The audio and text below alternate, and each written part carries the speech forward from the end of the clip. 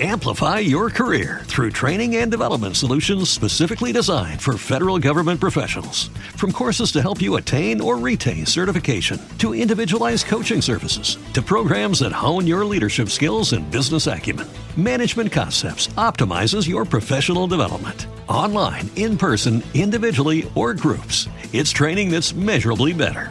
Learn more at managementconcepts.com. That's managementconcepts.com. What if you could have a career where the opportunities are as vast as our nation, where it's not about mission statements, but a shared mission? At U.S. Customs and Border Protection, we go beyond to protect more than borders. From ship to shore, air to ground, cities to local communities, CBP agents and officers are keeping people safe. Join U.S. Customs and Border Protection and go beyond for something far greater than yourself. Learn more at cbp.gov/careers.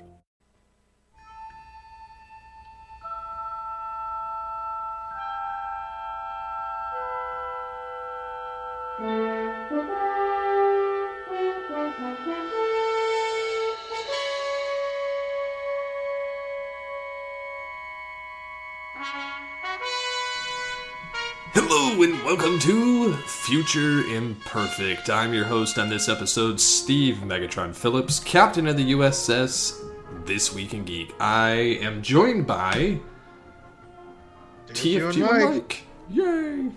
For the first time ever. Yes, for the first time ever on this show. I have now assimilated almost everything to do with This Week in Geek at this point. You mean it assimilated you? No. It just sounds that much more dirty. No. You got a little bit of twig on you. Ew. Also joining us for the very first time on this show is Alex Ricci. Hello. Ahoy hoy. Hoi hoi. So the topic of this episode, which now that we have enough information floating around out there with the various comic conventions and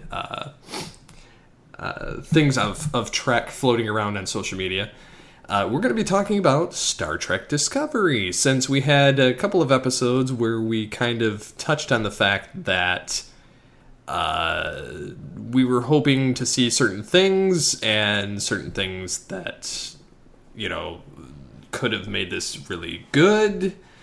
And just before we get into the main thought on some of the aspects of this new series, what were your thoughts when you first heard that this new show was coming? And I'll start with Mike, because I know he's dying for a joke. The first thing I thought was, ooh, I like the logo. And then I looked at the title of the show more. Star Trek Discovery. It's an STD. Oh, God. Crickets. Yeah. Well, the funny thing is Trek has always been notated by its acronym. So like TOS, TNG, DS9, you know, Voyager, and Enterprise. And this series will either be called Discovery or will be called STD. Yeah. If they might try to do it like ST and then have a hyphen in there or something. But that still won't save it. No, that still won't say true. it. This is not SG1, Alex. I mean, you can hyphen SG and then the hyphen in the 1, but there's no way in hell. It's an STD. I almost wish this was just a Stargate show that happened to be in the Star Trek universe. When I first saw the announcement, I thought it was fine. I thought it was whatever. I didn't really look too far into it. I knew it was going to be 10 years before the original Kirk, and I've said this before in other podcasts.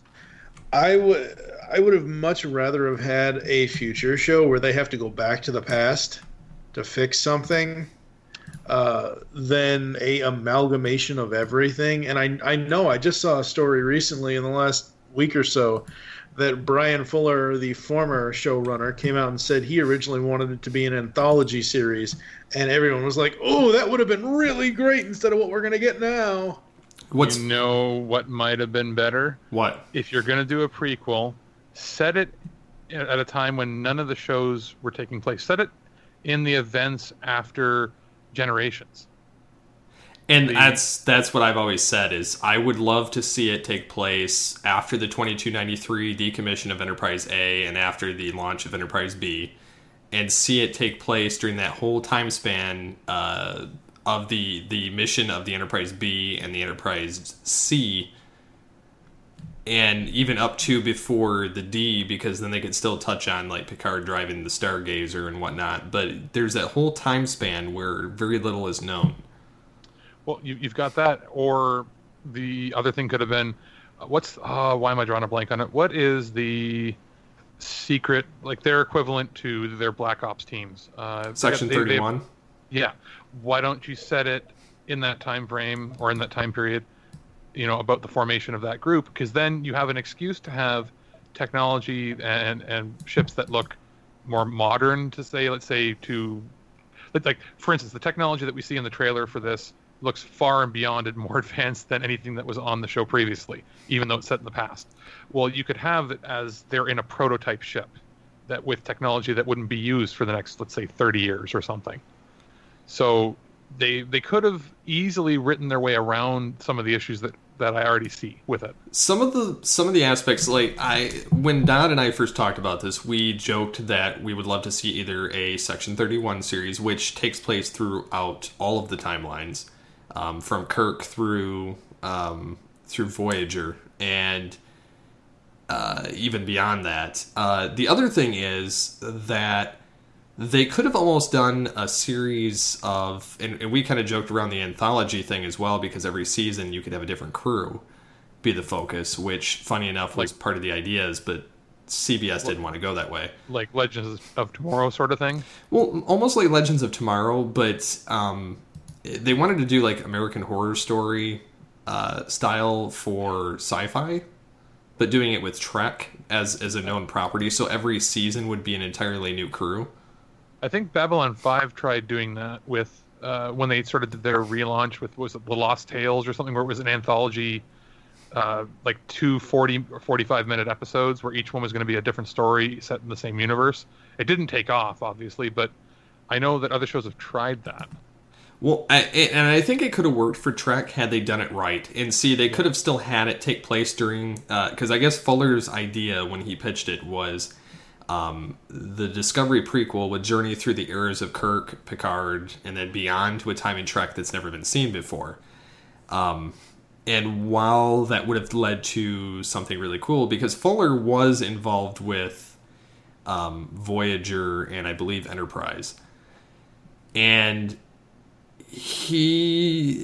I like some of his other shows as well, but he was going for something that would have been more innovative to Trek than what we're getting, and I kind of feel like they've missed the boat, and that's why Fuller kind of jumped ship on this, because he's like, I came up with the original plan, they kind of did what they wanted, and it's not what I wanted, so I left.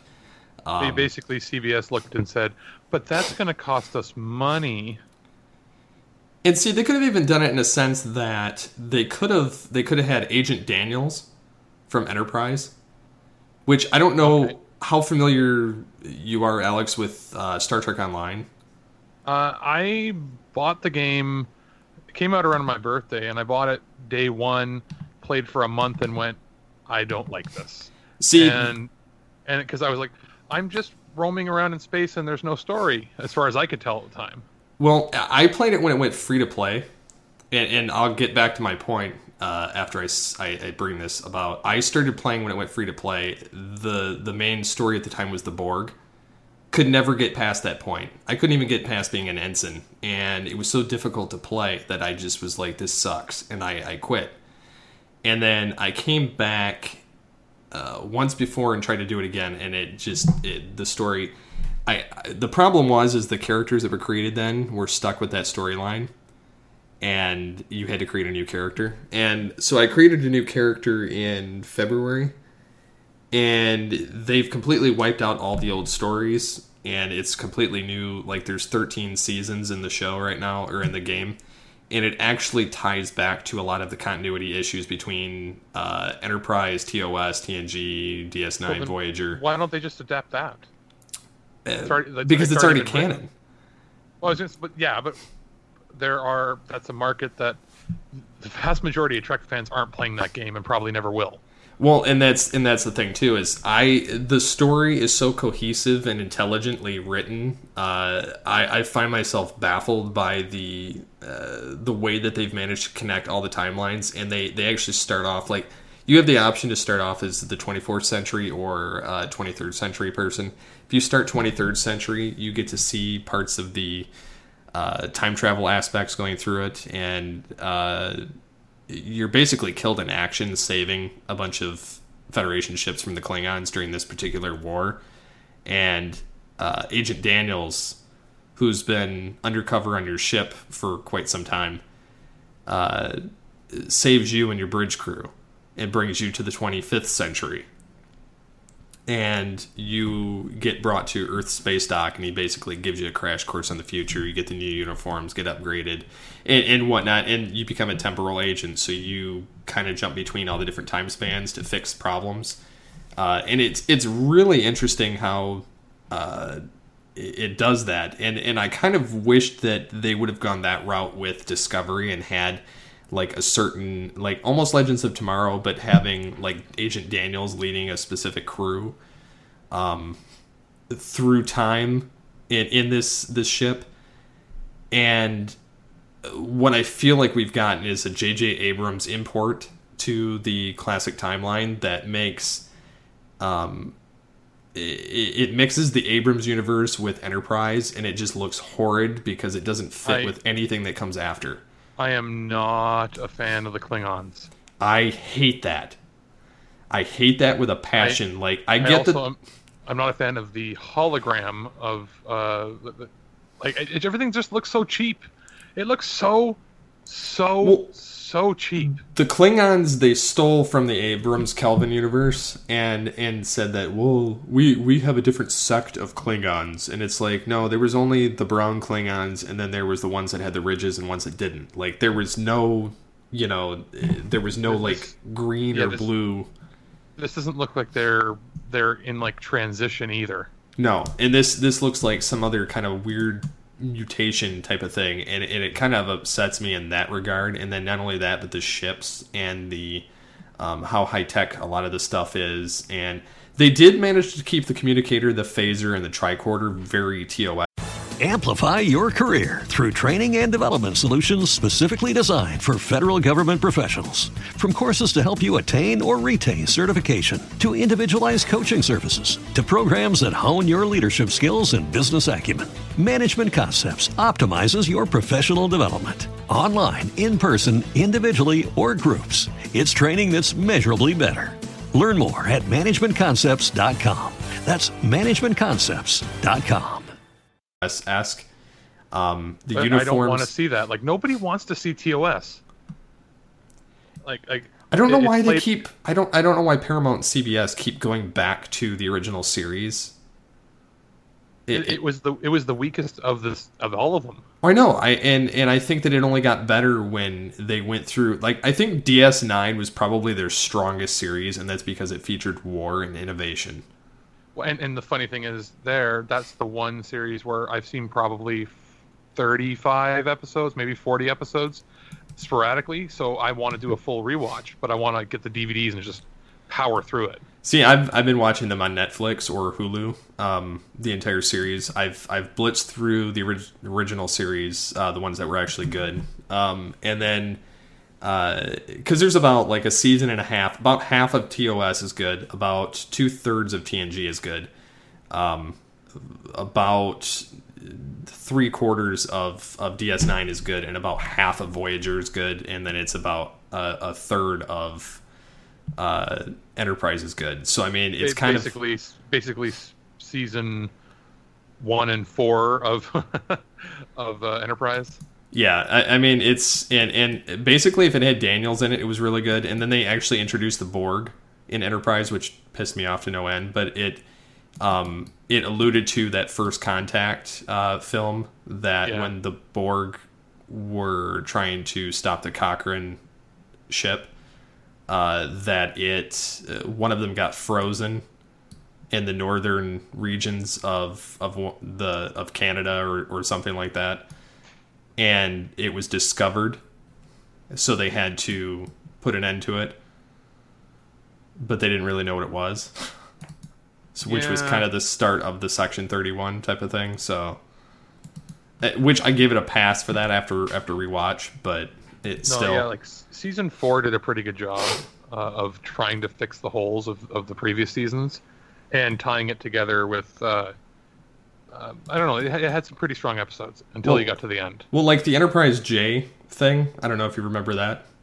I haven't seen it since it aired live. Anyways, Agent Daniels shows Archer this fight in the 26th century, which is also, by the way, in the video game. Okay. And you find out that in the video game that Captain Chekhov is a temporal agent. Okay. And he actually is kind of quasi-captain of the Enterprise J. And Captain Scott is pulled from the 24th century, along with the 23rd century, Captain Chekhov. So you've got kind of like these two legends fighting with your team and Daniels to do this temporal Cold War battle. So it's kind of an iconic, interesting battle. So. But like I said, the game makes it infinitely more interesting to the Trek mythos than what I feel Discovery is going to do. So you're saying I should watch like a playthrough of those key missions on like YouTube or something? Oh yeah, definitely. And truthfully, if you were to play the game and get up and going with it, it at most would take you probably 2 weeks to beat the game. Okay, maybe it's worth it. And a lot of how they get you is the microtransactions in the game. But that's any video game. So, oh yeah. I'm currently working up to get the original series Constitution class refit, which is 1.5 billion credits in the game, and then the Kelvin Enterprise, which is 350 million. I'm at like 227 million, so I'm a long ways off. But yeah, I would. It depends on the ships you get, but. You get to basically see all the Enterprises show up other than the B. You even get to see the Enterprise F. Just the Enterprise, no bloody A, B, C, or D. So, back to Discovery anyways. Oh yeah, sorry, before I lose my train of thought, I remember, it's all flooding back to me now. I remember writing in or something when there were rumors of what to do next with Trek.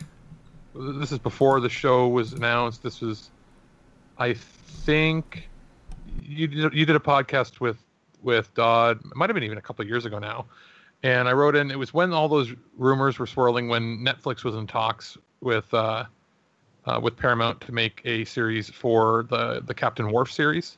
Where it was going to be, they were looking at 3 direct-to-Netflix movies. That would have been more interesting. Yeah, I would have totally agreed with that as well. There's a lot of routes that they could have gotten. They could have done the Star Trek Renegades before that got shut down, because that was introducing, that had Admiral Chekhov, that had Admiral Tuvok, that had, it was kind of they were doing it as a progression of Star Trek until Paramount and CBS said no. I remember playing, what was it? The Elite Forces game was fun. You could have done a story like that.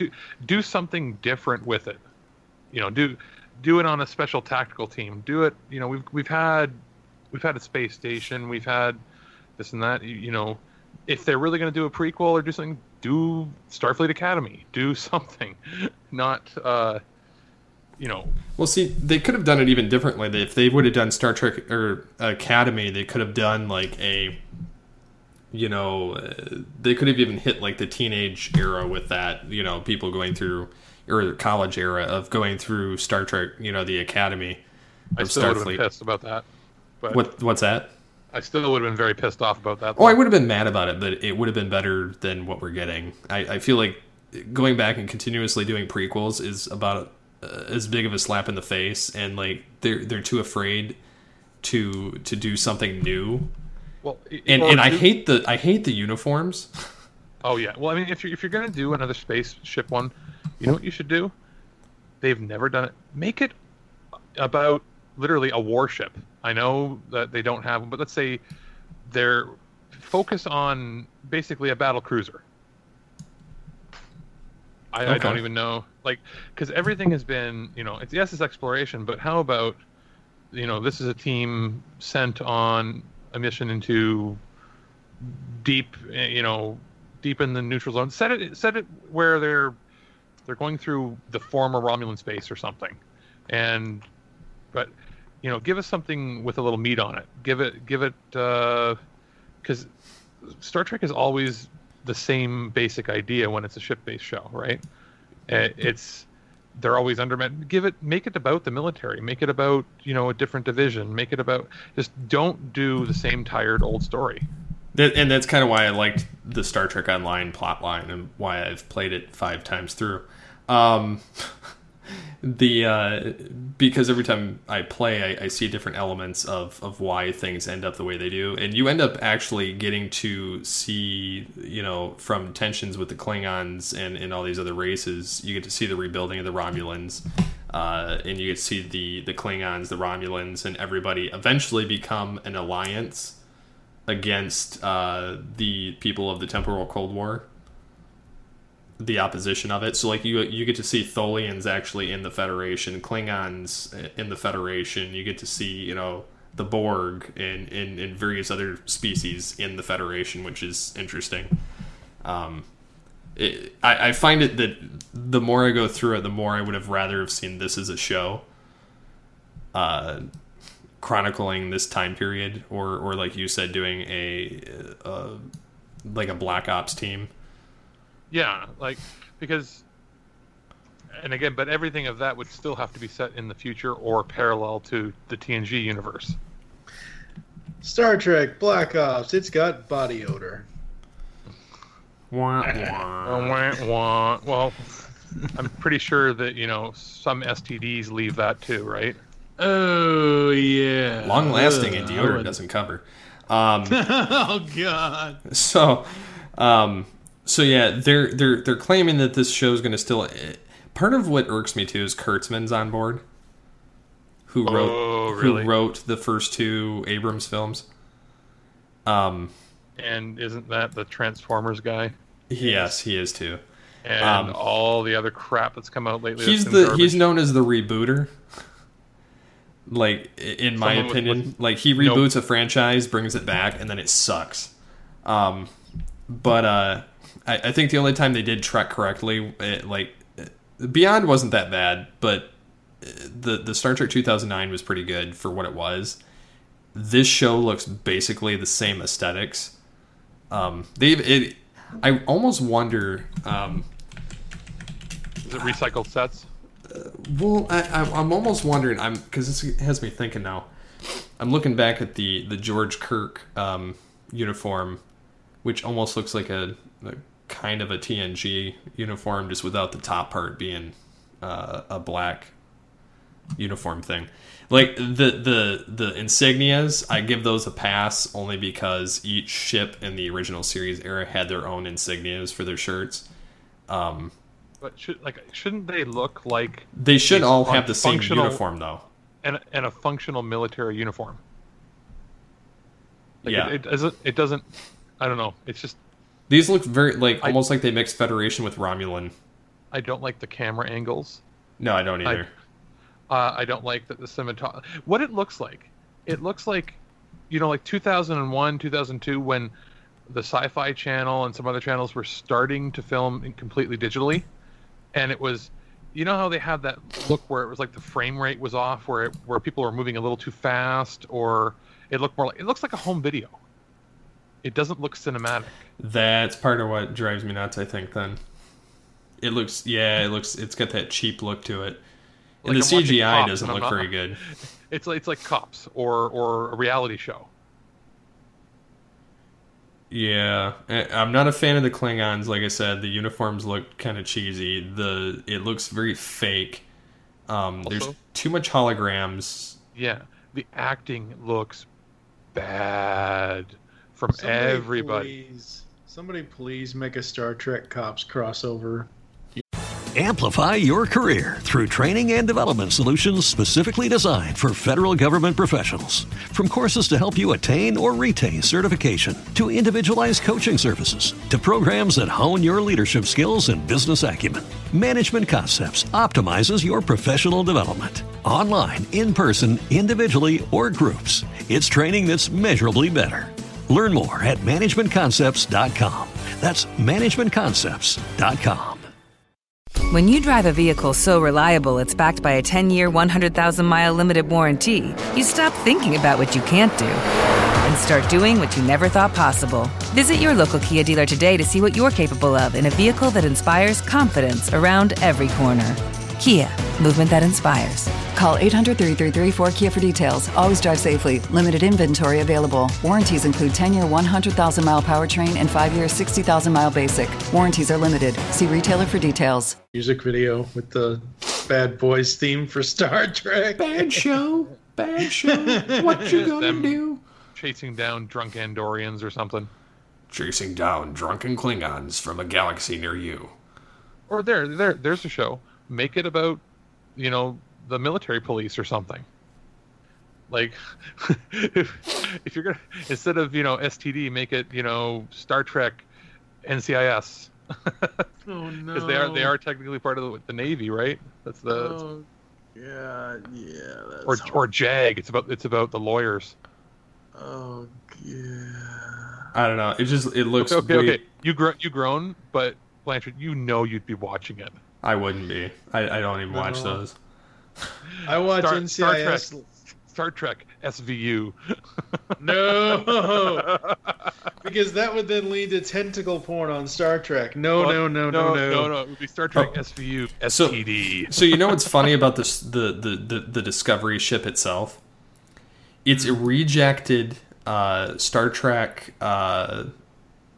Phase 2 starship design. And I put together this graphic a long time ago. If I can dig it up, I'll show you guys. But I dug up this image of the original ship, and it looks exactly the same as the Starship Discovery. Except this one is all CG and looks like garbage. Well, the other one was just all white and looks like garbage. So there really isn't that much of a difference. I'll take physical garbage over digital garbage. Yeah, I mean, I guess I can see that. Like I'll give you an idea. Lex and Star Hunter, those two really cheap shows, look better than this. And those were like really cheap, crappy Canadian shows. Lex was the one where they're in like the bug that's also a ship. I shall send links. Yeah. Terrible CGI. I wish I could find this graphic because I would love to show you guys because I did a side-by-side. Actually, you know what looks better? Andromeda looks better than this. And that's like 15 years old. That is true. What I think it's missing is a lot of the practical effects. Oh, yeah. Which would make it... Oh, here we go. I'm going to take this image and I'm going to repost it. But if I can copy image address. I'm going to dump it in the Skype window. Oh, Here, let's see this. This was from Star Trek Planet of the Titans concept that somebody pitched to Roddenberry. Yeah, that could have worked a hell of a lot better than what we got. It's the same shit. The digital one looks like that TNG pizza cutter that they have at ThinkGeek. Yeah, I mean, And yeah. the one on the left looks like somebody stuck the Enterprise on a ship from the original Battlestar Galactica from the 70s. It looks like it looks like they flipped a Klingon battlecruiser upside down and they put the Enterprise saucer on it. Yeah. It looks a bit like an aircraft carrier. Which could have been interesting too. Yeah, I don't want a Star Trek pizza cutter. Thank you very much. So the other thing I'll be honest, I kind of do want that pizza cutter. So they've also announced that the show will be a hard PG-13, but no nudity. That means they're going to say shit because it's on digital. So they can say shit a million times. Which I think is, like, I don't know, distasteful for Star Trek. Well, and again, it depends. If you're going to make this a show about Black Ops or an elite force team or something, it makes sense because they're hardened soldiers. This, it looks like they're trying to make the Ron Moore Battlestar Galactica. Only that show from 2004 had better special effects, better camera work, significantly better acting. It was better written, and it was created by the guy that did Deep Space Nine. So it looks like I don't know. Here's the thing, where I'm being very negative about it. I'm still gonna watch it all. So you're going to pay for CBS All Access? He doesn't have to. He's in Canada. I am pirating it like crazy. Canada doesn't have to get. America is the only place that has to get the CBS app. Well, we don't. Well, we can't get it on Netflix. It's going to be airing on the Space Channel here. Well, it says Bell Media. I don't have cable right now, but yeah, I can PVR it or get it from somebody. But yeah, like it's weird. It's going to air here first before anywhere else, and then an hour after it airs, that's when it gets posted online, and I think Netflix has to wait a day or two internationally. So it says, I have the entire breakdown of it. It says the synopsis is set in the prime timeline. The USS Discovery, NCC 1031, and the USS Shenzhou explore the galaxy 10 years before Kirk takes the command of the Enterprise. Will follow the voyages of Starfleet and their missions to discover new worlds and new life forms, and one Starfleet officer who must learn that to truly understand all alien life, you must first understand yourself. And it says the series will feature new ship, characters, missions, and they say it's going to be the same ideology. But here's the thing. What can they possibly discover? Nothing, or it breaks continuity with everything else. Yeah, and that's the thing. They had to hire a bunch of people to keep them on continuity, but I don't know how. They're like, there's plenty of places that we can explore that haven't been explored already. No, because then why would they never be mentioned unless they discover a place and then we have to destroy the place and erase all records of it? Yeah, I don't know. I find this like highly illogical, but and this is this going to be about like when they first encountered the Klingons? Is that what this is? It's supposed to be during that Klingon war type of thing before. See, I had thought it was going to be because what's the really good episode of the original series where they encounter the Romulans for the? It's not the first. Balance of Terror. Yeah, they mention in that nobody had seen them either ever, or there had been that encounter they had that was very violent previously. So that's what I thought this was going to be originally, because we still, after all these years, can't get anything with a good Romulan storyline. I don't know why. Oh, I know. Every time they try, it bombs terribly. So they resort to the Klingons. I don't know. I would rather see them go forward in time rather than backward. But like I said, if they were going to go in any origin concept, I would have rather seen them go in between the generations and encounter at Farpoint. Yes, I would have loved to have seen that time period because that's the only thing unique that you couldn't really tell me otherwise. Like it would be the most fitting timeline for this whole thing to take place. But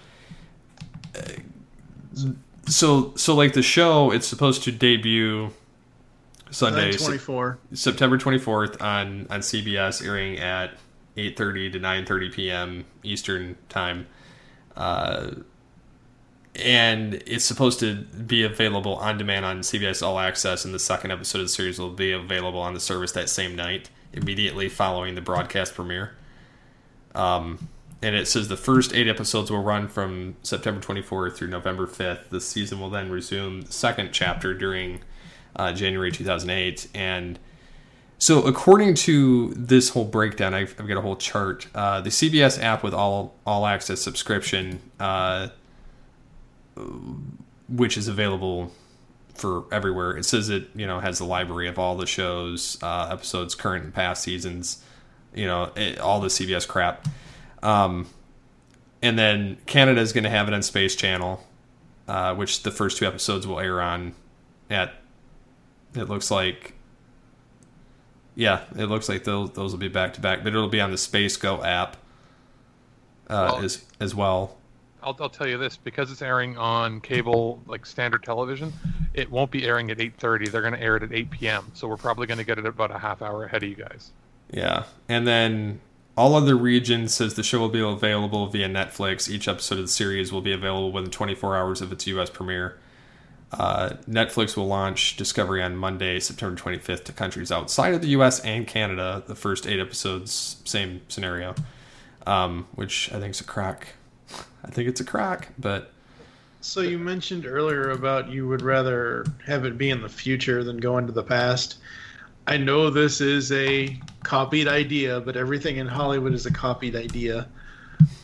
If they were going to do this properly for me as a casual Trek fan or anything like that, as I mentioned before, have it set in the future, but they have to go back into the past because the future is so screwed up that basically Days of Futures Past, essentially, and is what I'd like to see in Star Trek. But that's sort of what Enterprise was. Yeah, but that was 1,000 years, though. No, it wasn't. Wasn't it? No, Enterprise only took place. It was like it was 22nd century. It was only 100 and some odd years before Kirk, and then the Agent Daniels was from the 26th century during the Enterprise J battle during the temporal Cold War. So it actually connected beyond the 24th century, but we're still missing the 25th and then part of the 26th. So they had that space to play too. Which, again, the game covers 80% of all that. But yeah. And it fills in all the gaps that are even humanly possible in any of the other timelines. So, I don't know. I would have rather seen them go a different route, but... yeah, they've got the only character that even looks. They've got 2 characters that are basically from the original series themselves that are in this, and that is Ambassador Sarek and Harry Mudd. So, what are your guys' thoughts on having new actors portray classic actors in a younger capacity? I mean, the Abrams roast was fine.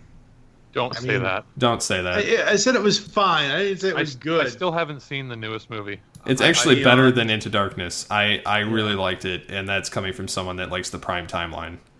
I'm somebody who I have a higher tolerance for remakes and reboots than a lot of my friends, and I was ready to stab the projectionist when I went, this is going to be Wrath of Khan.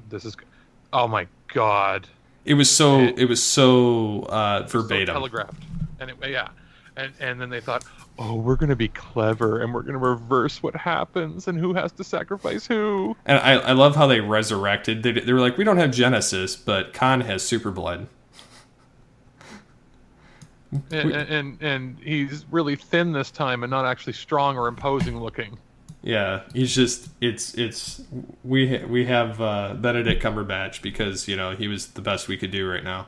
Well, and here's I don't have a problem. He's a good actor, fine. It's not a problem. He's not Khan. Don't give me the same story. Everything that team does, J.J. Abrams, all he does is remake things with the same story with tons of lens flare and over the shoulder camera shots. Yeah, look at The Force Awakens. That was a verbatim A New Hope. Wet garbage. It was actually not bad for what it was, but it was A New Hope. Way better. Yeah, but I'm looking forward to the 8 and 9 that are completely brand new. Because it takes it in new territory. And then like I said, Beyond is totally new territory. I've never seen them do anything like this. There's aliens that I didn't know would even exist.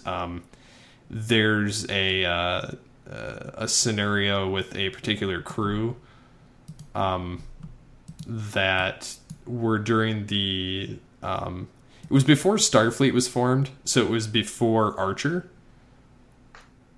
just vaguely, this particular crew that went missing that they reference, but it has the same type of ship as the NX-01. A very similar ship anyway that shows up in it. And that's all I'm going to say about it. But it basically it helps connect part of the previous timeline before Archer a little bit, but it shows that the people before Archer were in a war before Starfleet was formed with the Romulans. So it definitely touches on new ground in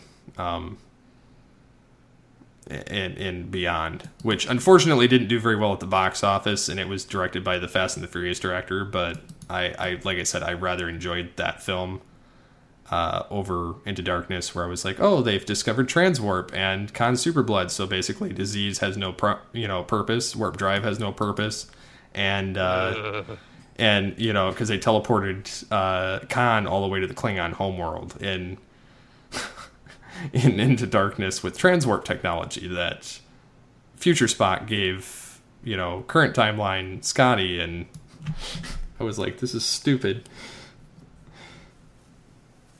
Although still not as stupid as anything in the Transformers universe that they screwed up. No. But yeah, so I enjoyed Beyond more than I probably should, but it was better than the other one. I'll have to give it a watch. It's just, they've really screwed up when they've made it so that I don't care. And here's the thing: I bought the Blu-ray last year around Christmas time because it was like $10, and I went, okay, I'll watch this, and I don't know where it is. I probably sold it or something. I don't know. Was that for the 2009 movie or Khan? The newest one. Oh, Beyond? Yeah. Wow. I don't own it yet, but yeah, I don't know. I had been going and I was picking up, I've got the Blu-ray set of the TOS Blu-ray set, that special one that came out with, that has all the movies as well as the cartoon show on Blu-ray. And I got that because Amazon had a pre-order bonus where it was like half price or something. And then I just recently got Voyager, the 2017 reissue, which is a lot better as far as the cases for it. And I've got complete set of Enterprise, which I still have to do a rewatch on, and the TNG box set that has all of it. So I'm slowly collecting the things, but I'm still waiting on the movies, like the TNG era movies, to have there's deleted scenes and director's cuts that still haven't come out. I actually have seen that the Blu-rays that are out now, they have the complete movie collection out now. Okay. On Amazon. Surprisingly, for not that much. I just saw them not that long ago. They've got the original series ones, and it's the only one that I've ever seen that had deleted content from was Nemesis. Well, and that's the one where they have said that they have a cut of it that included all the scenes that the diehard fans would have wanted to see, and I don't know why they hold they re-release their movies over and over and over and over and over again, just changing the packaging and teasing that they have these other versions and then never actually capitalizing on it. Whereas Lucasfilm always released Star Wars with changes and nobody wanted them. Exactly. It's mind-numbing. Yeah, so every time George Lucas changes something, take a drink. Well, he no longer has that power. I was going to say, we'd all be dead. Yeah. We would be all intoxicated to death. So this is fresh today as of from Trek Movie. It says CBS previews Star Trek Discovery theme music for critics and announces after show details. I wish I could hear the music. But it was at the Discovery after show thing. I don't know what this was for. It was Television Critics Association, I guess, today to promote the show. And it says that Discovery is about the path to utopian principles that are endemic to TOS. These are just random critic people talking on Twitter, but they've got them all on the site. Says Akiva Goldsmith says, we try to speak to how philosophical precepts came to be pre-TOS in the time of war. Producers are assuring us there are lighter moments in it. Akiva Goldsmith says Star Trek Discovery is by far the most serialized version of Trek after he's reminded that DS9 was also serialized. Says Harbert's they will try to play with Trek canon when they can, but when the show is over, it should fit within the canon nicely. It's long form storytelling for characters without conflict. There's no blah blah blah. The show is created by fans for fans and people that don't know Trek. That's Kurtzman because he's a douche. And Kurtzman says, we all respect Brian's vision. We honor what he did. Much of what's there came from his mind. Liar! Damn liar! Yeah, although they changed everything after he left. Well, and the thing is, like, if they wanted to do, like I said, if they wanted to do a serialized thing, why not just go, oh, wait, we already did that, DS9. And I was just looking at what Ron Moore is doing. He's doing a Philip K. Dick, Electric Dreams. He's making an anthology series based on some of the best science fiction books of all time. So it's almost like, why didn't they just go to him? He's doing a short anthology series. You could have somebody who knows Trek, who knows how to write good serialized fiction with the Battlestar Galactica series, and he knows how to have. It's like they're trying to copy his work. With to me, this looks like Battlestar Galactica light. Which is unfortunate. Yeah. Well, Ron Moore used to be a part of DS9. Yeah, he was and Voyager. He was the producer for the whole series. Yeah, along with Rick Berman. Well, I'm assuming he produced the. Rick Berman created them with them, but. And it says he was a producer and writer on. What does it say here? He wrote 27 episodes of Next Gen. He wrote All Good Things, the finale. One of the best episodes. Yeah, that's the one that won the all the awards. I think it's the one that won the Emmy for Best Drama of the Year. And it was a really good episode. Yeah, he was the main producer on Deep Space Nine, wrote 30 of the episodes. Looks like all the major continuity episodes. He wrote 2 episodes of Voyager, but that wasn't his baby. No. And then he did a few other random shows, and then Galactica did the whole thing. They won all those awards and sort of gone into a little bit relative obscurity since. So the new Klingon look came from Brian Fuller, who didn't want them to be the thugs of the universe. The Klingon ship was also very important to him. He worked on it for months, which it all looks like crap. They wanted the Klingons' aesthetics to look different. They even spent a lot of time on Klingon biology. Which it says the theme to Discovery was performed by 60-piece orchestra. It pays homage to the original. What is this? But I swear to God, they're going to have this big orchestra in the background, and then about 20 seconds in, we're going to hear, "It's been a long road." Oh, like Enterprise? Yeah. They're going to tease us and then just completely slap us across the face. It says the new opening theme absolutely interpolates the original series theme by Alexander Courage, which I'm not sure I want. No. I like the fact that they were all different.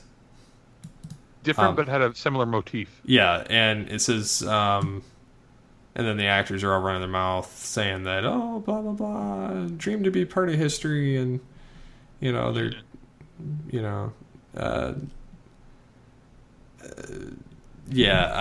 don't know.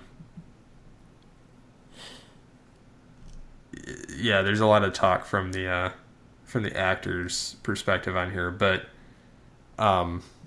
Amplify your career through training and development solutions specifically designed for federal government professionals. From courses to help you attain or retain certification, to individualized coaching services, to programs that hone your leadership skills and business acumen, Management Concepts optimizes your professional development. Online, in person, individually, or groups, it's training that's measurably better. Learn more at managementconcepts.com. That's managementconcepts.com. What if you could have a career where the opportunities are as vast as our nation, where it's not about mission statements, but a shared mission? At U.S. Customs and Border Protection, we go beyond to protect more than borders. From ship to shore, air to ground, cities to local communities, CBP agents and officers are keeping people safe. Join U.S. Customs and Border Protection and go beyond for something far greater than yourself. Learn more at cbp.gov/careers. But what they do, like any like you're taking film production, right? Yeah, I already took it. Yeah, it was. Okay, yeah. I was gonna say, yeah, and you'll know that anything that they act and record it turns out to be about 10% of the whole process of how it actually turns out. Oh, so yeah. They could be acting fantastic, which I don't believe because it looks terrible. But they could be having the time of their life recording it, and then it turns out to just be a pile of hot wet garbage. Yeah, yeah, because when I did the short film for class, we shot for 3 days, and I probably had about, I don't know, I probably had about 20 some odd hours of footage that I had to filter through to make a 15-minute movie out of. Oh, wow. Because like we took so many different takes. Well, part of the problem was I had a director and a director of photography or cinematographer guy that couldn't get along. So they both had different ideas on what the shot should be. And I was the sound guy. I was also the editor. So, because we all had dual jobs during the entire shoot. And so not only did I have to put the audio with the video, which, by the way, like, the guy that was supposed to be the AD couldn't get his hands wrapped around the clacker in order to make it synchronize, or even they wouldn't stop the camera to do a separate cut, even though I would with the audio. So I had to like chop these things up the best I could. And I'm like, you guys are complete idiots. Like, it was driving me nuts. We were there 3 days. We shot 20 takes of one scene, and we ended up going with a totally different night that we shot another scene of it. But yeah, I mean, we shot that much footage, and only 15 minutes of it got used, and it still sucked. So, I mean, I don't know. I mean, I guess we could be a little too harsh on the trailer just from what we're seeing so far, but I'm still not impressed. Except it's been reported that it's $7 million per episode. Which I just can't see. Like, I mean, it's because entirely green screen. And that's why it looks horrible. Like, at least Enterprise and on all the other Trek series, they had physical sets for, like, I mean, everything. This is the interesting thing. Game of Thrones is only about, 10 to 11 million. Or if you want to compare a sci-fi show to sci-fi show, look at the new Westworld show. That has a similar budget to this and looks like a high-end, blockbuster movie. So what you're saying is HBO should have got the rights. HBO should have got the rights, and they should have. They don't have to make it R-rated. They could have made it as is, but you should have had HBO, or better yet, instead of Netflix having the international rights, it should have been a Netflix production.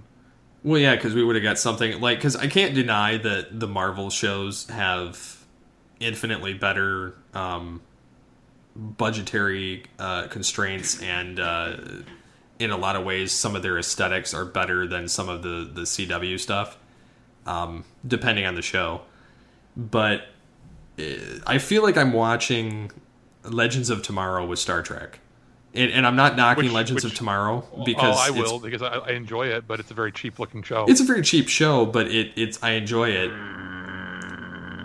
It's a very cheap looking show. It looks real. It's CGI stuff does look pretty bad. It's the CW. I give it a pass because I give it a pass because it is a CW, but it's also partly owned by CBS and Warner Brothers.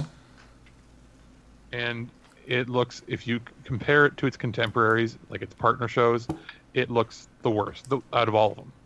I would say generally Flash looks best, then Supergirl, then Arrow, then this. It doesn't mean it's bad, it's just it doesn't stack up. But I see this about on the same level as Legends of Tomorrow graphically with the CGI. Oh, absolutely. But I see the characterizations and the camera shots and the acting are better in Legends of Tomorrow as opposed to this. Yep. Which is really sad. This looks cheaper than Doctor Who, and Doctor Who is a children's show that looks cheap. You heard it here, folks. Here's the thing. I like Doctor Who, but it looks cheap, and this looks like it looks like, oh, we gave it $5 to $7 million an episode in 1999 to do it completely digital. Like you can do shows cheaper than this that look better than this. So you want to hear the ultimate nail in the coffin? Okay. This is really going to get you. So Talking Dead production company to make an after show. Which will run approximately 30 to 40 minutes and have social elements built in. There will be a new episode of the after show each night. CBS All Access has a new Star Trek Discovery episode. No word yet on who will be the host. Oh, I know who's going to be the host, and I know what the show's going to be called. It's going to be called Talking Trek, and it's going to be frigging Chris Hardwick, because he does all the talking crap. Talking STDs with Chris Hardwick. We need to copyright that right now. No, and there's probably Space in Canada will have something similar, but at least that's the channel. Like, it's on a channel that's actually airing it. Like, this doesn't make sense. You're going to have a after show. Is the after show going to be on the network, or it's going to be on CBS All Access? Yeah. It's going to be like two guys in a bedroom with a green screen. It's going to be a YouTube series, basically. I'm like you guys were already saying, this show should have gone to HBO. It should have gone to Showtime, Skinamax, whatever. Hell, even AMC has better shows than the. I was going to say it's funny because TalkingTrek.com is taken, so I'm wondering. I'm channeling Steve's prediction powers. You heard it here first, folks. Well, because I was going to buy the domain. Oh, I'll bet you. I will bet you guys each $1 on PayPal that the co-host or main host is Will Wheaton. Yeah. You know what? If they really did this, well, because Nerdist, which is owned by Hardwick, is also unified with Geek and Sundry, which Will Wheaton's a part of. So I would not be surprised. It would only make sense. I would not be surprised. So here's the thing, okay? You got Chris Hardwick poorly directing traffic on Talking Trek, and you got Will Wheaton and Sheldon. No, you got Will Wheaton and Sheldon Cooper fighting over the show. That would be hilarious, because that's one of the best things about The Big Bang Theory is whenever Will's on the show, he and Sheldon always come to blows over Star Trek stuff. What I would want is for him to be just brutally honest and just rip it to shreds every episode. Yeah, pretty much, yeah. But does it have Wesley Crusher? No. Well, no, here's the thing. He would rip it to shreds until he finds out he's going to be in an episode and be like, okay, I get paid money. Yeah. I could be a real boy. Now, again, we're ripping on it. We haven't seen it, so we really don't know. Like, I'm looking at the first two episodes. And the first one, written by Brian Fuller and Kurtzman, meaning basically they're going to erase everything Brian Fuller did, except they have to put his name on the credits for union whatever reasons. But episode 2, written by Brian Fuller and Nicholas Meyer. Now, that's an interesting thing about this show, is that Nicholas Meyer is also an executive producer who did two of the best Star Trek films ever. Well, yeah, exactly. He may be the only factor that pulls it back into reality. And that's good, because he's the reason that we got more films in the first place, was because he did Wrath of Khan and gave it that more military look and gave them those red uniforms that I love so much. And we actually got a strong storyline, and two of my, I love Wrath of Khan, but Undiscovered Country is by far my favorite. And he was the writer of Voyage Home. Well,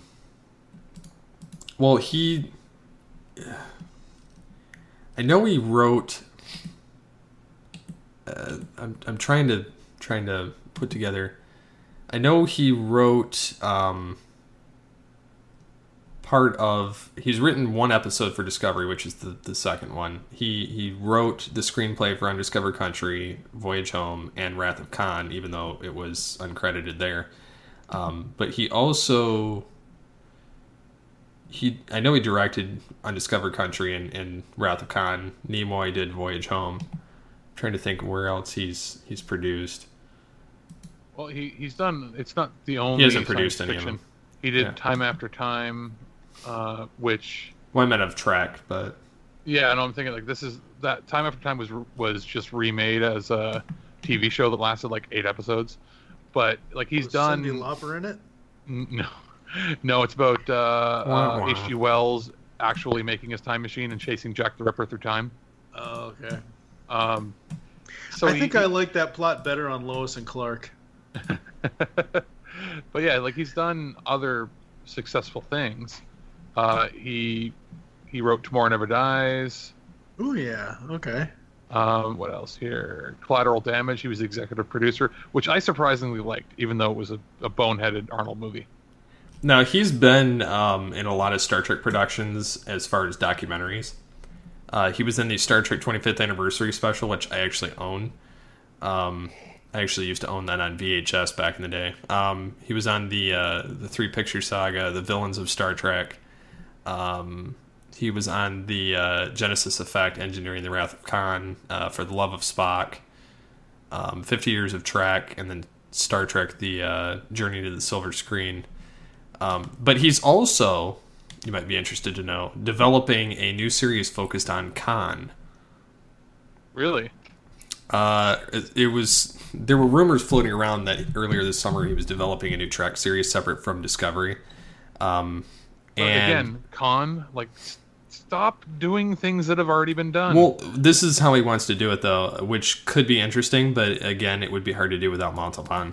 They'd have to pick somebody that looked very much or could play that part. Benedict Cumberbatch. No, I will stab you in your sleep. But it says Meyer's new project takes him back to Khan, originally, from Space Heat. But the point that he wants to develop it as a prequel miniseries, only as a miniseries, very limited, that it would take place on CD Alpha 5 and chronicle Khan and his followers struggling to sort of survive in the years between when Kirk dropped him off and when the Reliant finds him in Wrath of Khan. So basically, like what Fox has been doing, like a 6-episode limited event. Basically, he just wants to do just a short, showing what happened during that time span instead of, people reading a book. So, which I would be fine with if he was doing like a mini series of it and they could get somebody to play that part just What's right. sad is that I would be more excited for a cooking show with Neelix than I would for what, I don't know, just branch out, do something different. But I want to see the EMH and more content. Well, it's going to be interesting. Like I think all of us are probably going to watch in September those first 2 episodes. I will give it 4 episodes before I decide if it's going to. Well, actually, I'll probably decide if it's going to be crap in the first 2, but I will give it the first 4 episodes before I decide if I'm going to watch the whole thing or not. So you want to know what my plan is? Sure. Since we're rounding this out, I'm going to go the method of watching the entire series, but I'm going to blitz it on CBS All Access. However, I'm going to wait because I get periodically the emails from CBS offering me the free trial. I'm going to wait till the entire series is on it, and then I'm going to blitz it all at once. Or you could just ask one of us in Canada to tape it off TV for you. Tape? Or I could just... What is this tape you speak You know of? what I mean. I mean, come on. It's not like we have VHS horror lamps or anything. Which we do, which I'm so going to get one. Have you seen these, Steve? What are they? They're LED VHS lamps. Basically, old VHS tapes hollowed out and LED lights put in them to be like night light. Yeah, and like the Halloween one, like it'll be the Halloween movie series cassette tape, and it'll have like these bright orange LED lights. So the lights match the theme or the color motif of the movie. Instead of just filling up a landfill with old VHS tapes that nobody's going to want anymore, this person on Etsy is making them into desk lamps. That's kind of cool, actually. Yeah. I might have to do that with a Star Trek tape. I'm trying to think, what color would you make it then? I would make it Red Alert. You'd make it. I was gonna say you'd make it red for a red shirt. No, I'd make it for Red Alert. You could probably get it custom made so that it, when you turn it on, it goes makes that sound. That's funny. Or no, it would have to make the sound from when Spock had to fight Kirk. Dun dun dun dun dun dun dun dun dun dun dun dun dun. That'd be annoying. Yeah, I wouldn't want to listen to that over and over, or the Red Alert sound. I would listen to it doing, various sound effects from the Enterprise, though. Like the transporter when you turn it on. Yeah, that would definitely be awesome. I don't know. It would be cool, or it would be really cool if you could make the LED light do the energize effect, like the and then it just like slowly fades out. That sounds like a really cheap Chewbacca. Mike, are you gonna watch it at all? Are you gonna try to give it a go? No, I have no interest at all. Not even to review it, not even for remote control or something. Oh no, hell no! We have higher standards at remote control. You do? I didn't know we had standards. Hey, we went through all 5 seasons of Breaking Bad. Come on now. You went through it. I didn't suffer through it. Hey, I suffered through it the first time. Honestly, that show gets like, I did not have any interest in it, but it gets good later on. Yeah. I just didn't care for it's for me like that and Game of Thrones and like a lot of these like bigger series. If it doesn't hit my radar of my interest of, I'm very franchise oriented, which is probably wrong, but if one I don't Opinions know, can't be wrong. Well, if I don't know the franchise, like if it's not something established that I've been exposed to when I was younger, I don't care.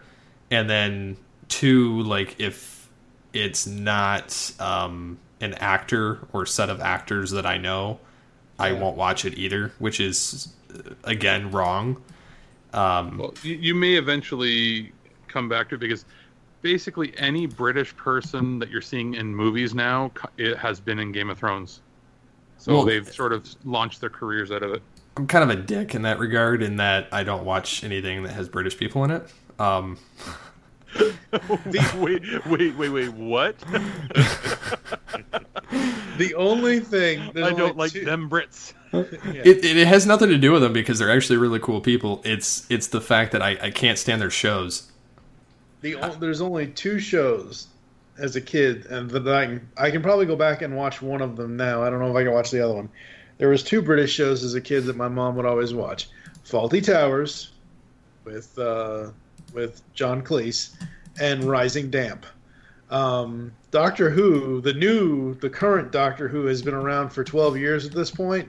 Before 12 years ago, I never knew there was a damn Doctor Who. And they're like, oh, 50th anniversary of this, 50th anniversary. I'm like, that's kind of like Geico saying on some of their ads, oh, we've been around for 75 years. I never saw a damn Geico ad in the 80s on television. Well, I think it's because I think maybe PBS showed it, but like up here, Canada was starving for programming, so we had reruns of... I never watched it, the original Doctor Who, because it was...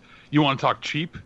How about a guy that puts a cardboard box on his head and we draw eyeballs on it, and now he's an alien?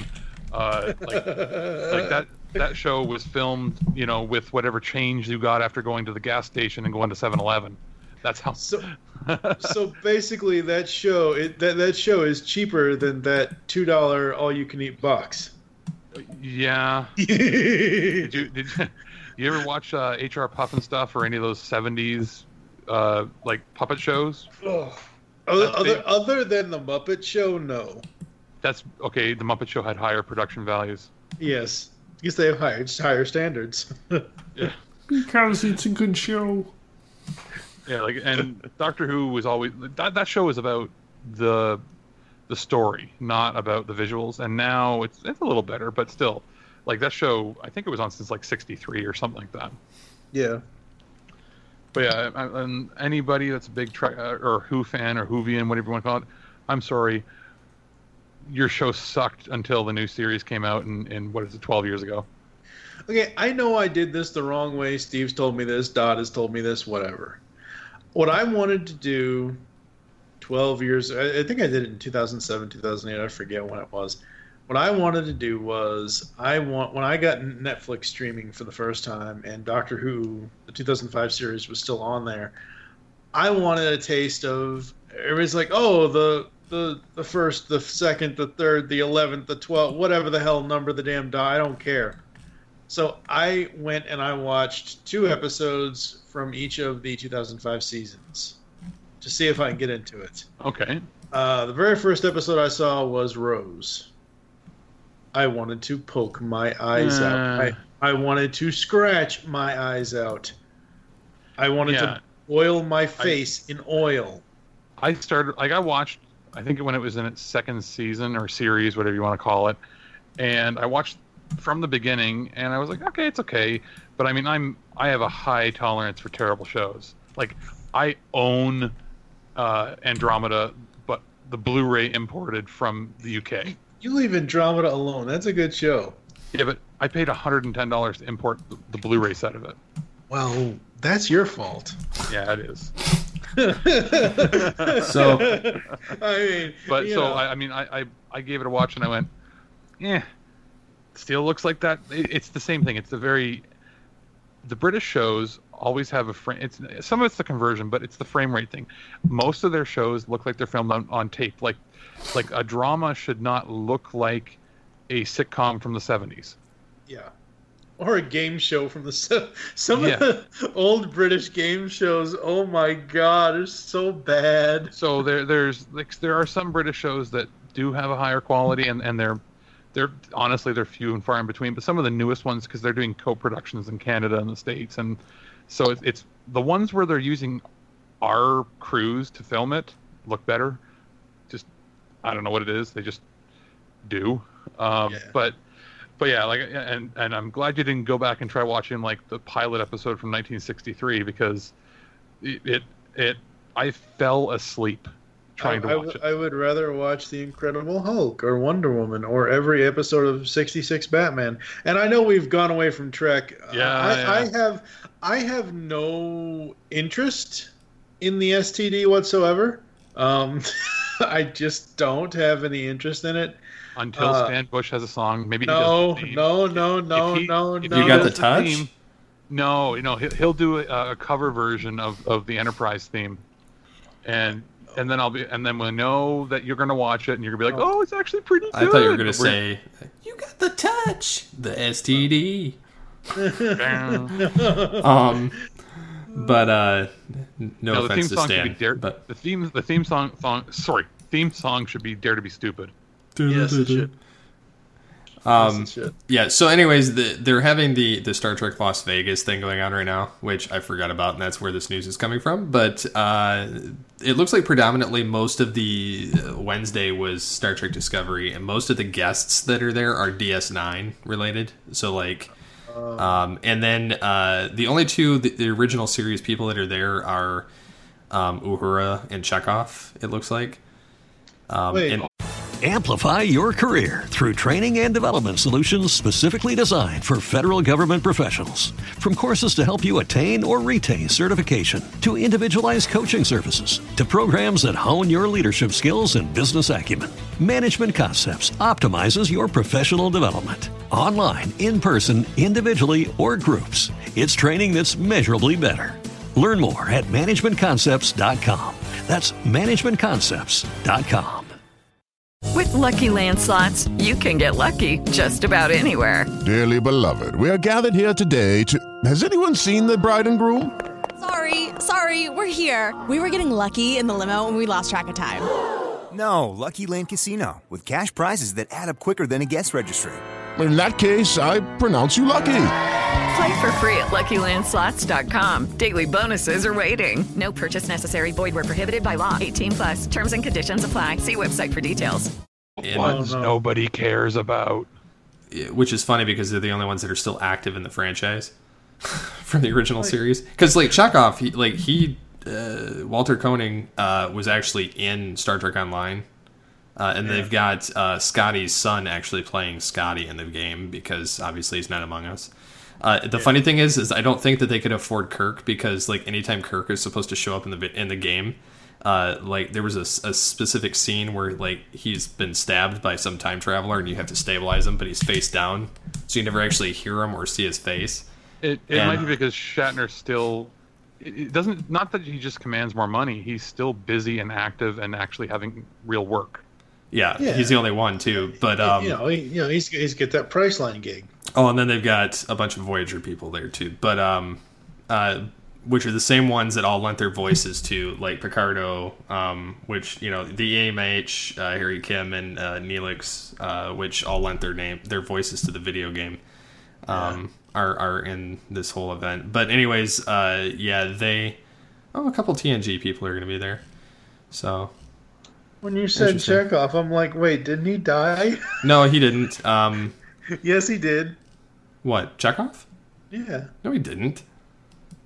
The new one did. Yes, he did. Yeah, the new guy, Anton Yelchin. Yeah, I'm talking about the real Chekhov. I know, but when you said Chekhov, the first one I thought of was the Abrams verse. See, if you're a true Trek fan, if you're a Trek fan, you automatically think of Walter. So that's. But again, I watched more TNG than I have of TOS. And you know what? I've actually met someone from TNG twice. Card? No. Q. Oh, yeah. Well, yeah. I met him in person, though. He goes on tour. He's come here 2 or 3 times with the holographic Doctor. Wow, and Shatner's actually going to be there. Oh, yeah, because they can afford him for that. Yeah. He's also the most expensive signature. Oh, probably. He's $100. So is George Takei. But think about this. He's what, 86 or 7 now, something like that. What's funny about Shatner is he's probably the most physically. He's the oldest one out of the TOS crew, but he actually looks the healthiest. Yeah, he looks. Well, it's because he's got. Here's the thing. It's like every couple of years he gains about 5 pounds of weight, and you'll be when he gets sickly and starts losing weight. That's when you know he's in trouble. Because he's.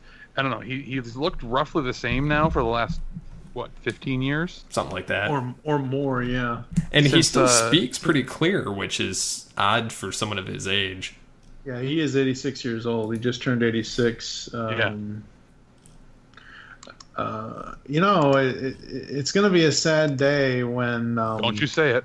You be quiet, Mike. Don't you open that mouth hole.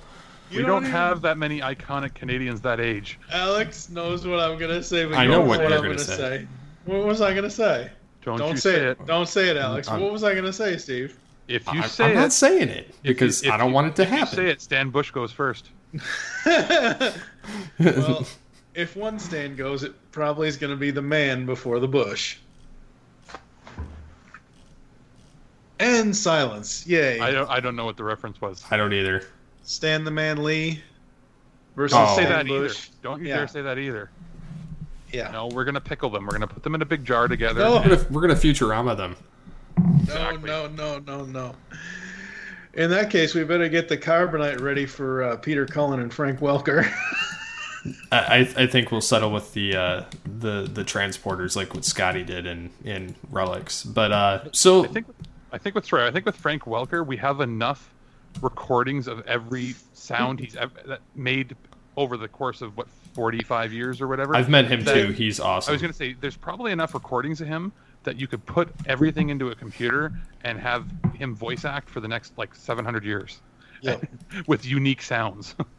Mm-hmm. Or you could, get sound-alikes, which don't nearly do it justice. Yeah, no. So I think we're going to end this. Yeah, sorry. I was thinking one last thought. I'm still on the topic of how terrible the show looks, and it's that those fan series. Was it the Renegades? No, not Renegades. It was Renegades did look pretty bad too, but the one where they built the set to be identical to the original series, and they even had Chekhov and everybody Star in there. Trek Continues. Yeah. Or you're talking about the other one. It's not Continues. New Voyages, I think. Yeah. that. Why does that look better? And that they had a budget of like $25,000 an episode. Because they built the physical sets. Yep. Well, it's like even Star Trek Continues. They built the physical sets. So while the special effects and maybe the cinematography looks a little worse, the sets look better. Which is sad. That fan projects that people, made out of their own pocket looks better. Well, it's because they made it out of love, a labor of love, as opposed to a studio trying to save trying to make it as essentially what they're doing is trying to make it so they don't have to physically build anything, and then they can just fill it in later, which makes it look 100 times worse than what it actually should. It's like, hey, we don't have the physical space wasted on it, so let's just do it this way. Well, that's the thing. Like, it works when it's Avatar and you have $400 million or whatever it is to develop your technology. I hated that film, but that's a separate... True. But you know what I mean? Like, it works for that, or it works for, Lucasfilm when, they had $200 million for a 90-minute movie. You mean Episode 2, Attack of the Clones, which was also terrible? No, I mean Episode 3, where the script and the acting was terrible, but the special effects looked great. Episode 3 was actually really good compared to Episode 2. Episode 2 was acting, the script, and there was just way too much CGI. It was just terrible all the way around. The worst thing about Episode 2, get that love story out of my action movie. On the plus side, I just saved a ton of money by switching my car insurance to Geico. I just earned a ton of money by selling a bunch of crap on the Star Trek Exchange. Yes, I'm actually still playing that game. Oh, God. I play it like 6 days a week, so I got a problem. Buy low, sell high. That's what I've been doing. When you earn enough money in game, you can do that. So anyways... Star Trek pawnbrokers. That's basically what I'm doing. I started off with like a couple million, and now I've got like... what do I have now? Like 231 million? When I started this record, I had 227. I'm making money, man. I'm making money. Pretty soon I'll be able to buy that. I don't want the Kelvin Enterprise, but I'm going to settle for it. Because... well, originally that was my goal in-game. Because it was the only way I was going to get an Enterprise based, I mean, I've got the original series Enterprise and I've got the refit. But they're T1 and T2 level, which basically mean that you can't play them all the way through the end of the game. Because they're useless. They don't have enough slots for any of the stuff you pick up that you need to play in game. So you have to get a T6 ship in order to actually be able to compete later on. And the Kelvin Enterprise was the first one I saw that was a T6 ship. And it would fulfill that need. And then they came out with a R&D promotion pack about, end of June. For about 2 weeks that you could buy these special packs and have the chance to earn a original Enterprise that was T6. Mm-hmm. And when you open 20 boxes and don't get them, you end up with a bunch of R&D material that I had to sell on the exchange to make some of the money to start out with. Which, again, blows. I was selling individual items. I was making so much bank off it, though. Not nearly as much if I would have just sold the packs. But yeah, the packs are going for like 20 some million on the exchange right now. But if you actually unpack it and it's you win the ship, the Enterprise, because they call it a 23rd century tier 6 ship in game, but it's actually a temporal light cruiser. When you unpack it, it goes for. It's going down, which is actually funny to me because I'm like, yes, keep going.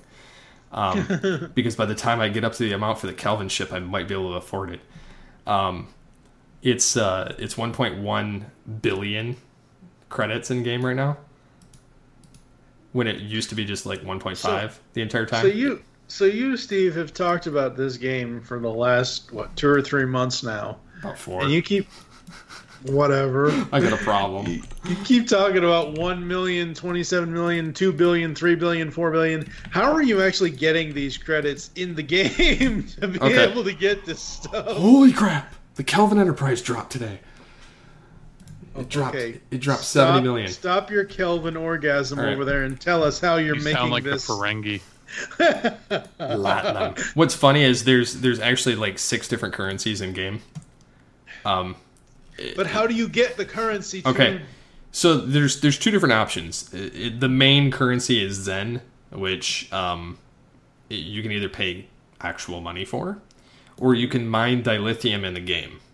And if you mine dilithium in the game, it's there's an exchange where typically they go from anywhere from 300 dilithium to like there was like 316 a couple weeks ago because they jacked they limited the dilithium, so you basically it was a different market, but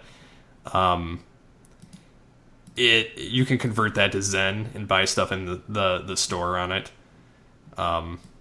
and if you can whatever you buy in the Zen store, there's certain things where you can turn around and flip it in the credits exchange, which is another buying market. Which is the only way you can... You're not actually going out and shooting people and completing missions to get money for this stuff. Well, You're you can just actually do sitting there that. mining minerals. Well, you can do both. Okay. I basically play the game all the way through, and then there's a couple different ways you can do it. There's they have duty officer assignments that you can do, and admiralty assignments, and they recently unlocked the Ferengi Admiralty section, and in there you can win a ton of dilithium and gold plus latinum, which the latinum absolutely does nothing in the game. Like, it's all appearance based stuff. Like, you can buy like hollow emitters for your ship or your body, and they burn out after an hour, so it's like, what's the point? So I'm stashing these, waiting for, because you don't really have a choice. It gives them to you anyway, but I'm stashing them away for the event that they eventually make them into something. And then,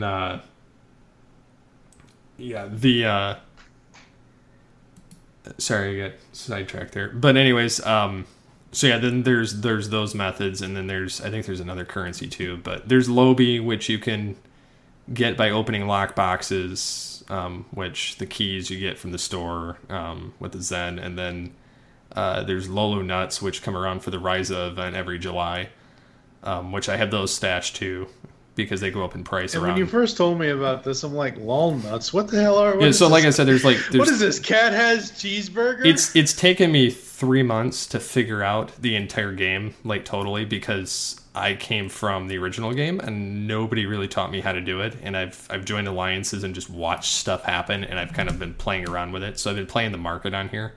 And that's probably the best thing. Like, if you get resources and you get stuff you don't want, immediately you'll figure out which ones don't sell on the exchange, and then there's like certain things you'll figure out that do sell, and then you just kind of mine that stuff and then purposely get rid of it.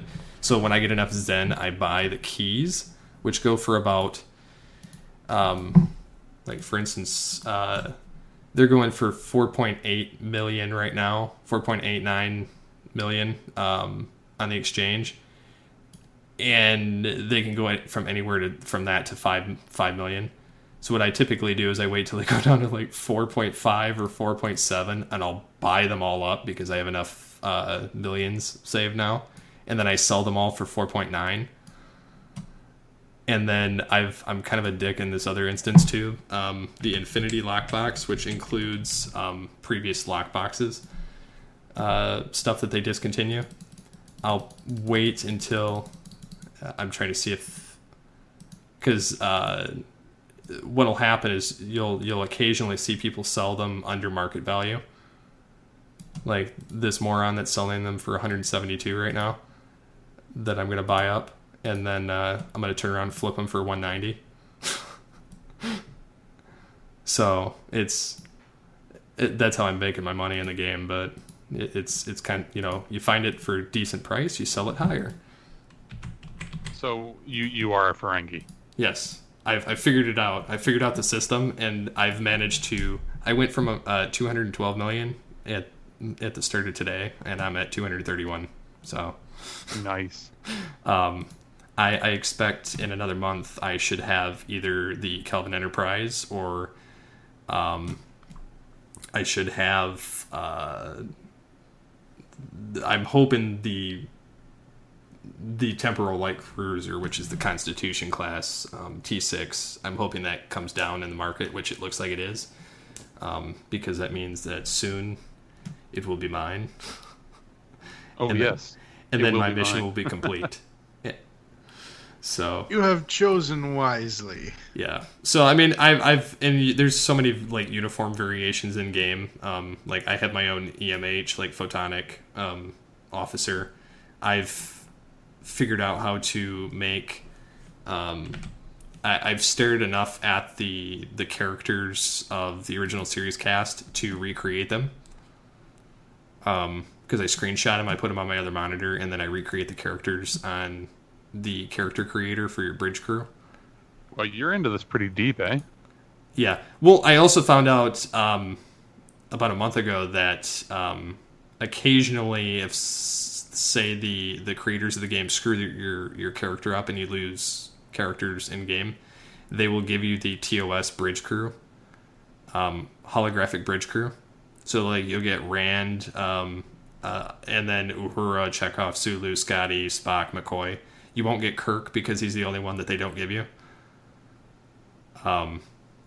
So, but they're all in the TOS outfits and whatnot. So, but I've figured out how to create them, and I've just made their movie versions so that I can age them just a little bit. So I made my own Kirk, my own Scotty, my own Spock, McCoy. So yeah, I'm kind of a little bit addicted, and I have my own EMH, which I got as close as I could, but. So how much actual money have you put into this thing? I don't want to say. Come on now. Wait, you don't want to say because your wife's going to kill you? She doesn't listen to podcasts. Well, She'll never know. It was extra at one point. It was from side work, but I would say probably $200 around it. Which oh my God, dude. had because you can unlock. It's not terrible because remember the game was like a $20 a month game originally. So yeah, and so like I've done that in like 5 months, but which is about the equivalent of that. It's about 30. So there's certain uniforms you can only unlock by transaction, and then there's certain ships, which I don't do the ships. And then you can unlock certain races that you can. So like you can become a Trill when you want to start the game, or you can be a Klingon Federation officer. Certain things like that. Like the ships never interested me as far as that. If you join a fleet, a lot of the times you can use dilithium, and trade that in for fleet credits and buy the ship you want anyway. So like I have the Odyssey class starship. Which is the Enterprise F, essentially. And I upgraded from the Sovereign class Enterprise E type of ship to that, so it's actually a really nice ship. The other way I would upgrade from that is if I could get the actual Enterprise 01 refit and that T6. But yeah, so I mean I've done that, and had I been smart about it, instead of getting the keys to open the stupid lock boxes, trying to get the Kelvin ship back in the day, or the R&D packs to try and get the refit, I would have just. I love how you say back in the day, and it was like 3 months ago. Leave me alone. I was just. Well, I mean, I was new to the game. I didn't really know what I was doing, but if I was smart, I would have gotten just the master keys that unlock the boxes, and then sell them on the exchange. And I probably would have the Constitution refit T6 ship right now. What I might do is if I see one of the Kelvin Enterprises go for a cheaper price, I might obtain the cheaper one and then turn around and flip it on the market, which would bankrupt me to begin with. But I could possibly spin it and make an extra 100 million off of it, which would be very smart because then it would get me closer to my numbering, and then I could possibly keep doing that when I see them get lower, and then that would get me up to my that's my next goal when I get up to enough to actually buy it. I'm pretty sure Steve's going to drive down to Kentucky and kill me after what I say the next. Steve Megatron is the Donald Trump of the Star Trek Online game universe. No, I'm the Scrooge McDuck. Get it right. All this money you keep talking about. Back. I'm the Scrooge McDuck. Money you keep I prefer Scrooge McDuck. That's much better. Yeah, but you're not actually diving into a giant pit of gold coins. You keep trading this stuff in for other stuff. Well, yeah, but he's also not walking up to people and grabbing them by the pussy. So, with that, I think we're gonna that I know of. With that, I think we're gonna transwarp out of this episode and and meet you in the next episode. So, yeah. I don't even know where to close this, but sorry. Line, Alex. Well, I mean, you brought Trump up. So. I didn't do it. I know. Blanchard. Hey, I wasn't the one that said what he said. Where can the people find you online, Alex?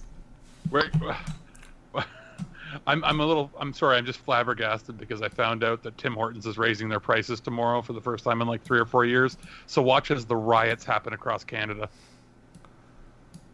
But Canadians are too nice. No, not when it comes to their coffee prices. But yeah, like our economy is basically the Canadian Mint makes the money, and then Tim Hortons dictates the rest of the prices. So anyway, you can find me online on Twitter at Gravy Moose. I am at Dave Jew and Mike. Where are you, Steve? At SCP-21. So until next time, we'll be traveling to the final frontier. I've been Steve Megatron Phillips, and we are transporting out of here.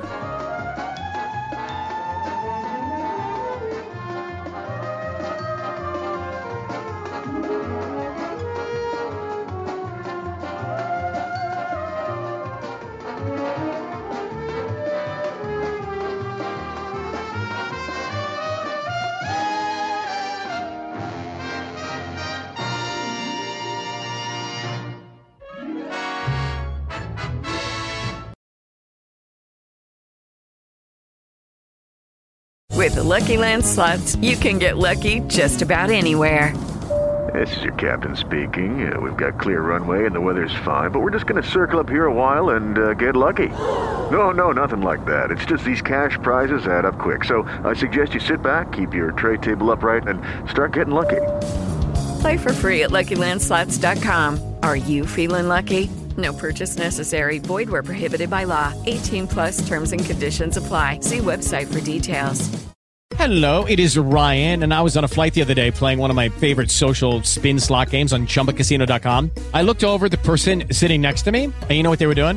They were also playing Chumba Casino. Coincidence? I think not. Everybody's loving having fun with it. Chumba Casino is home to hundreds of casino-style games that you can play for free anytime, anywhere, even at 30,000 feet. So sign up now at ChumbaCasino.com to claim your free welcome bonus. That's ChumbaCasino.com and live the Chumba life. No purchase necessary. VGW. Void where prohibited by law. See terms and conditions. 18+.